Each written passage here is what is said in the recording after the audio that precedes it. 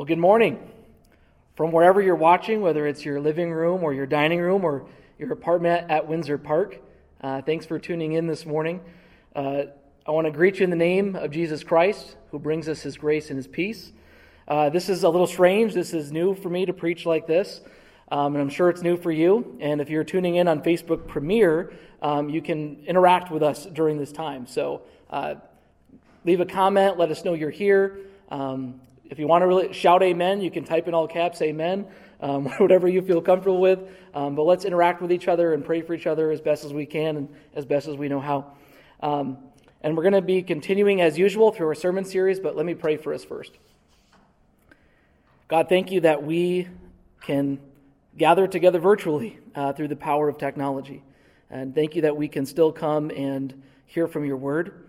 I do pray, Lord, that you would open up our minds and our hearts, Lord, even in this difficult season, to hear what it is you might have to say to us. We pray that you would speak, O Lord. Your servants are listening. Amen.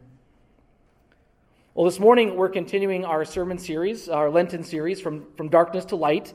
And if you're new to celebrating the church calendar, Lent is a 40-day season where we journey towards Easter. And during Lent, we traditionally focus on self-examination and repentance. And last week, we talked about confession, how we deal with our own sin. And today, I want to talk about what it might mean to be a community that sharpens one another as iron sharpens iron. How do we help each other deal with and fight against sin in our lives? And I believe this is a critical issue because in general, most people don't know how to confront others in a healthy way, right? If the small amount of people who are bold enough to say anything at all usually end up doing so in a way that causes more problems. It's usually maybe abusive or violent or too harsh, and it ends up causing more problems than they intended. Now, on the other hand, for most people, most of the time, they will choose not to say anything. Most humans prefer silence over accountability. And this is actually true. According to research in the book Crucial Accountability, they say the majority of today's onlookers remain silent. You have to put someone's life in danger before innocent observers will utter a word. And even then, most people don't say anything. Unfortunately, this reality is true in the church also. The church in America, we know, we have a well-known hypocrisy problem, but maybe we need to look in the mirror and ask ourselves, are we holding each other accountable to walk with Jesus Christ? Are we helping each other walk and follow Jesus? Because if we are silent when our brothers and sisters behave in un-Christ-like ways, then we are tacitly giving approval to those behaviors. Friends, what if the church took the problem of sin as seriously as our world is taking the problem of the coronavirus today? Sin is a serious issue. The Bible says the wages of sin is death. Sin brings death in our lives, in our communities, in our churches, and it even separates people from God. It's a very serious thing. And I want to submit to you that for the Church of Jesus Christ, to overcome our well-known hypocrisy, we are going to have to learn how do we hold each other accountable to follow Jesus. And I believe we really need help in learning how to do this in a way that's helpful and that doesn't cause more problems. And I believe there is no better teacher than Jesus. So I want to invite us to open up in your Bibles to Matthew 18. And maybe could someone hand me a Bible, one of my friends here, that I forgot to get my Bible. So as you're turning there, open up to Matthew 18, and we'll start in verse 13.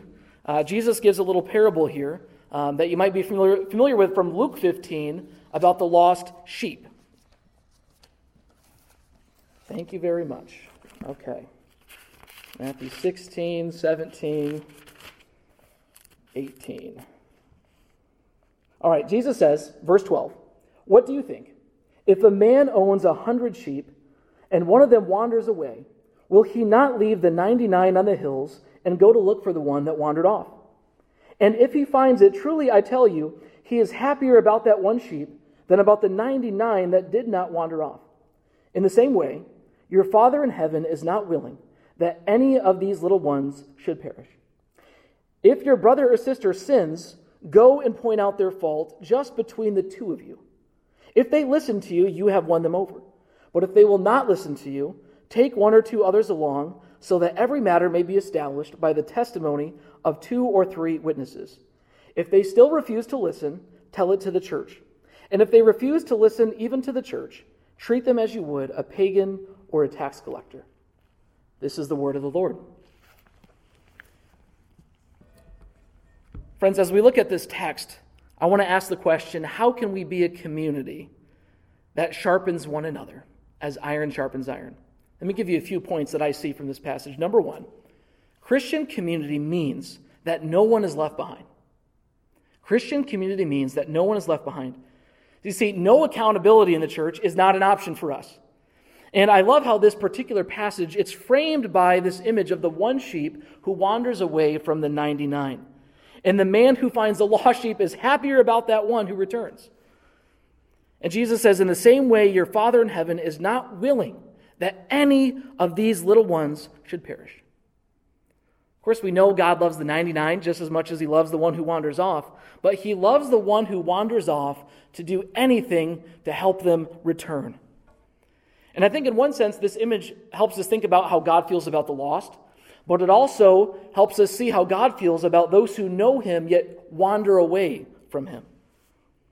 In fact, Jesus' brother, the Apostle James, he says this in James 5:19 through 20. My brothers and sisters, if one of you should wander from the truth, and someone should bring that person back, remember this: whoever turns a sinner from the error of their way will save them from death and cover over a multitude of sins. You see, Jesus and the apostles knew that many of us will wander off from time to time, and we're going to need a brother or sister who's going to help us bring us back from our wandering. And that's something that saves them from death. It's a serious thing. So when our brothers and sisters wander, we can't simply do nothing. No one should be left behind. Every person matters to God. And their life with God is at stake, even potentially. So we cannot simply do nothing. We must help them come back. And if we are to imitate God, this is what we do. We imitate the shepherd who goes after his sheep. I like what Dietrich Bonhoeffer says in his well-known book, Life Together. He says, nothing can be more cruel than the leniency which abandons others to their sin. Nothing can be more compassionate than the severe reprimand which calls another Christian in one's community back from the path of sin. I think Bonhoeffer is right. Nothing could be more cruel to our brother or sister than just to abandon them to live however they want. But nothing could be more compassionate than to help them and bring them back into the fold, the Father's house. So no one should be left behind. That's the first thing we need to know. The second thing, we need to work on ourselves first. Number 2, work on ourselves first. This is why I began the series with confession. We confess our own sins and we repent first. Jesus says in the Sermon on the Mount, he says, why do you look at the speck of sawdust in your brother's eye and pay no attention to the plank in your own eye? How can you say to your brother, let me take the speck out of your eye, when all the time there's a plank in your own eye? You hypocrite, first take the plank out of your own eye, and then you will see clearly to remove the speck from your brother's eye. Now, I think when some people read this passage, they therefore conclude that we should not hold other Christians accountable for their behavior. But this is not what Jesus is teaching. Jesus is taking issue with blatant hypocrisy, not with humble accountability. See, we need humble accountability, but we want to avoid blatant hypocrisy. So what do? We work on ourselves first. We take the plank out of our own eye through self-examination, through confession, through repentance, and then we can see clearly, Jesus says, to take the speck from our brother's eye. And I think this passage, this image of the speck and the sawdust, this is also an encouragement to us that in this process we need to be very humble. Because often our own sin appears as just but a speck, but someone else's sin appears as a plank, a massive plank. And I think about this in the image of having maybe rose-colored glasses that we put on when we view our own sin. We give ourselves the best benefit of the doubt, and it doesn't seem all that big or all that of a big deal to us. But then when we look at somebody else's sin, we take a magnifying glass, and it seems like such a big deal, and how could they have done this to me? But we need to reverse these things. we should put on rose-colored glasses when we look at somebody else and give our brothers and sisters the benefit of the doubt. And when it comes to our own sin, we should take that magnifying glass and say, Lord, help me to see how this is a big deal and how I can repent and come clean before you. So that's what we do. We work on ourselves first. And I think another thing that can help us work on ourselves is we become people who invite accountability and feedback into our lives. I believe an ounce of prevention in this area is worth a pound of cure. And really, I believe this is a severely under-discussed biblical idea. But over and over again, the Bible paints the picture of a wise person who finds other people who will speak into their life and bring correction. I like how Proverbs always is so black and white and so blatant sometimes. And it says in Proverbs 12:1, whoever loves discipline loves knowledge, but the one who hates correction is stupid. He puts it just like that. Another way the Proverbs puts it, Proverbs 27:5-6 says, better an open reprimand than concealed love. The wounds of a friend are trustworthy, but the kisses of an enemy are excessive. See, we need friends who will lovingly tell us the truth about ourselves and our actions. Do you have any friends who would love you enough to tell you your shortcomings, to tell you things that you could work on in your walk with Jesus? Because true love will help another brother or sister follow Jesus more closely. The psalmist prays in Psalm 141, verse 5. He says, let the righteous one strike me. It is an act of faithful love. Let him rebuke me. It is oil for my head. And that's a good thing. Let me not refuse it. I think it's interesting that the psalmist prays, let me not refuse correction. Because we're so prone to refuse the ways that other people correct us. So Lord, let me not refuse the correction that other people bring into my life. And not only that, we need to seek out a friend or a brother or sister who will be honest with us. And I want you to know, church, that I have this in my own life. I believe you need to know that every week I meet with two brothers for the purpose of accountability. And we hold each other accountable for the things that we are struggling with in our lives and the areas that the Lord is working on in our own walk. And I have told our leadership and our staff that if there's anything, not even just sin, but if there's anything that I could improve in my ministry, please let me know. Be forthright with me and help me walk with the Lord and be a good pastor to this church. And they do that. And we all need this. Someone who can ask us, how goes your walk? So we work on ourselves first, but then it happens that something happens in the church. This always happens. Jesus knew this was going to happen. Someone sins or does something sinful against us. What do? Well, here's what we do. Number 3, we begin by establishing mutual love, respect, and purpose. We begin by establishing mutual love, respect, and purpose. Jesus is always the best teacher here in verse 15. He says, if your brother or sister sins, go and point out their fault just between the two of you. So I don't have any slides, or I don't know if we're going to be putting slides in this later, but if I had a letter A under this point, it would be this. A, we are brothers and sisters, parentheses, mutual love. We are brothers and sisters. That means we treat each other with mutual love. We got to approach these things with a mindset that we are family, that we love each other, so we come with a loving heart, a loving attitude, and with love for that person. Scott McKnight, a teacher at Northern Seminary, he says, love is a rugged commitment to be with and for someone as we seek to become like Christ. Ephesians 4 says we speak the truth in love, so out of love for that person, out of that rugged commitment to this person, we are going to help our brother and sister follow Christ more closely. Letter B under this is we say that we are fellow sheep, and that's mutual respect. We are fellow sheep, and that's mutual respect. We need to remember that we're all sheep. We all have gone astray in various ways and at various times. Romans 3:23 says all have sinned and fallen short of the glory of God. I mean, we all know we've messed it up in many, many ways. And so we come in respect, knowing that we're no better than this other person. We are fellow sheep along with them. We are fellow beggars on the journey, pointing someone to where they can also find some bread. I think that's why the Apostle Paul in Galatians 6:1, he says, "Brothers and sisters, if someone is caught in a sin, you who live by the Spirit should restore that person gently. But watch yourselves, or you also may be tempted." We need to watch out. We come with mutual respect. And this is what I said. I said something like this in my sermon last week. We need to say to ourselves, "There but the grace of God go I." If it wasn't for God's grace, I could be guilty of doing the exact same things. So we approach somebody with mutual respect. And then letter C, we say we are following the same shepherd. Or in other words, that's our mutual purpose. Verse 15 says, Jesus says, "If they listen to you, you have won them over." In other words, you've taken that wandering person or the person who might have wandered away, and you've brought them back into the fold, into the Father's house. I think we need to remember, all of us have the goal to follow Jesus and to become Christ-like in our lives. We all have the same shepherd that we're following. And the secular world has recognized the need for accountability. Businesses are teaching on how to have crucial conversations with their staff, with employees.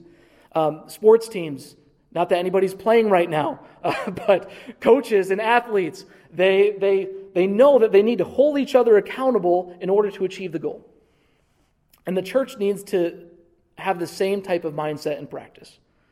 So we don't talk to people about their sin because we're legalists or because we're holier than thou or we're prideful. No, we come because we love each other, we respect each other, and we have the same purpose. We have the same goal. So when we come with those mindsets, what's the next thing we do? Number 4, we privately and gently confront the sinful behavior that we've noticed. We privately and gently confront the sinful behavior we have noticed. Verse 15, again, we're camping out there. Jesus says, "If your brother or sister sins, go and point out their fault just between the two of you." So there comes a moment where you have to prayerfully ask, am I going to speak up? Am I going to say something? Is this worth it? And if I had a letter A, a question you might ask yourself, is this a sin or is this something that's just bothering me? Is this a sin or is this just bothering me? Because no one's asking us to be the advice police around here. We don't want the church to be offering not ask for advice, even though that might be helpful at times. And we're not talking about that. The accountability is about sin. And the command of Jesus is that if it's sin, then we go. Not if it's something that's just bothering us or is our personal preference. So if it's something that's bothering you, that doesn't mean you shouldn't say anything. It might just be a conversation to have rather than a sin to confront. But the crucial point is that Jesus says, if your brother or sister sins, go. Go. Don't just say nothing. If it is a sinful behavior, don't just ignore it. Don't be like the people with the Good Samaritan story who just see something, a problem, and they just pass by on the other side and avoid the issue. We are all tempted to do that. But we have to muster the courage and the love to speak up for another's good. Letter B under this one is to go privately. Jesus says that if the private confrontation does not work, then bring 2 or 3 others along. But I think we usually want to reverse this, don't we? We want to go to the 2 or 3 others first, and then go to the person we have a problem with. And Jesus says, no, go to the person directly and deal with the issue. At times we need to be discerning. There may be times that we need to bring others into the process. But by and large, we simply need to bring it up privately out of respect for our brother and sister. Because they are our brother and sister whom we ought to love. So out of respect, we go to them first. And then letter C under this is that we simply gently state what we have noticed. Jesus says, go and point out the fault. And I think it's maybe I'm reading too much into this a little bit here, but I like that it's just point out the fault. Point out what you saw. And I kind of take that to say, don't jump to conclusions. Don't jump to conclusions. Just stick with the facts. I mean, how often do we misunderstand what somebody has done? All the time. I mean, things that happen, someone doesn't, return your email and you confront them about it and you say, I saw you didn't return my email. You're a jerk. How could you disrespect me like that? And then the person says, well, actually, I never got your email. I changed email addresses, so I didn't get it. And this whole thing could have been avoided had we not jumped to conclusions. You could have just said, I noticed I didn't get your email. Am I missing something? So I think it behooves us all to simply state what we saw, what we noticed, and ask the person, am I missing something here? And then allow them to respond and let the Holy Spirit work. And if need so, we let the healing process begin. And I think it's important to be so gentle, so compassionate, and in reminding this person that we love them and we care for them. I like what Martin Luther says about the restoration process. He says, run unto him, and reaching out your hand, raise him up again, comfort him with sweet words, and embrace him with motherly arms. Wow, what a tender picture. This isn't I need to confront you. This is, I want to restore either the relationship or restore something in your walk with God. And finally, number 5, we involve others if necessary. We involve others if necessary. In verses 16 and 17, Jesus lays out a process where you bring 2 or 3, and if that doesn't work, you go to the church. And then if that doesn't work, you treat the person as a pagan or a tax collector. Now, I don't have time to get into all the different ways that this passage might be worked out, but I think it's helpful to say that these measures are not a disciplinary process per se. They are a restoration process. All throughout this passage, even the bit about treating them as pagan or tax collectors, as outsiders, even that is intended to restore the person by bringing them back to their senses. They've wandered away from God, and Jesus wants to bring them back into the fold. So he helps them. All of this is intended to restore them. So Jesus lays out this process. So what I want to stress is this second and third level. This is second to last resort and last resort measures. We want to be people who are working on ourselves first, examining ourselves, inviting accountability into our lives, and helping people one-on-one. If we would just do those things, all of this stuff could just hopefully be avoided. Unfortunately, we know that in our world, stuff like this does happen. But we want to remember that these are all about restoring people, helping them walk with God. So friends, I want to reflect that Christian community means no one is left behind. There are many churches, some denominations, even groups who would say that this process of accountability is actually one of the marks of a true church. How do you know a church is a true church? Well, many people give different answers, and some people give this answer. Is there a process of accountability in the church? And I think they may be onto something here, because I think asking, does a church do anything to help their members overcome and confront sin in their lives? That would be like asking, does AA attempt to help people get sober? I mean, that is the point of that process. If they did not do that, they would not be AA. And if the church does nothing about sin, if we turn a blind eye to sin, if we don't preach about it or teach about it, if we don't confront it, then we are missing a crucial part of what it means to be the body of Christ. Of course, the church is not about simply dealing with sin. It's also about loving God and following Christ, loving each other, being in the kingdom of God and extending his love to the world. But certainly accountability for following Christ is a crucial part of what it means to be the church today. So friends, my application for you this morning is very simple. If you don't have it already, invite one person in your life who will hold you accountable for following Jesus. Go to some person that you trust and ask, will you be somebody who holds me accountable? Will you ask me, how goes your walk? Will you ask me, how are you doing with spiritual disciplines? Or will you ask me about this sin that I am struggling with? See, we all need this in our life. And I believe as we all commit to doing that, if every single person in our church had one other person who was doing this for us, we would become such a community that is sharpened towards the image of Christ, as iron sharpens iron. And we would look and act more like Jesus in our world, bringing more hope, bringing more light to a world that desperately needs it. Amen.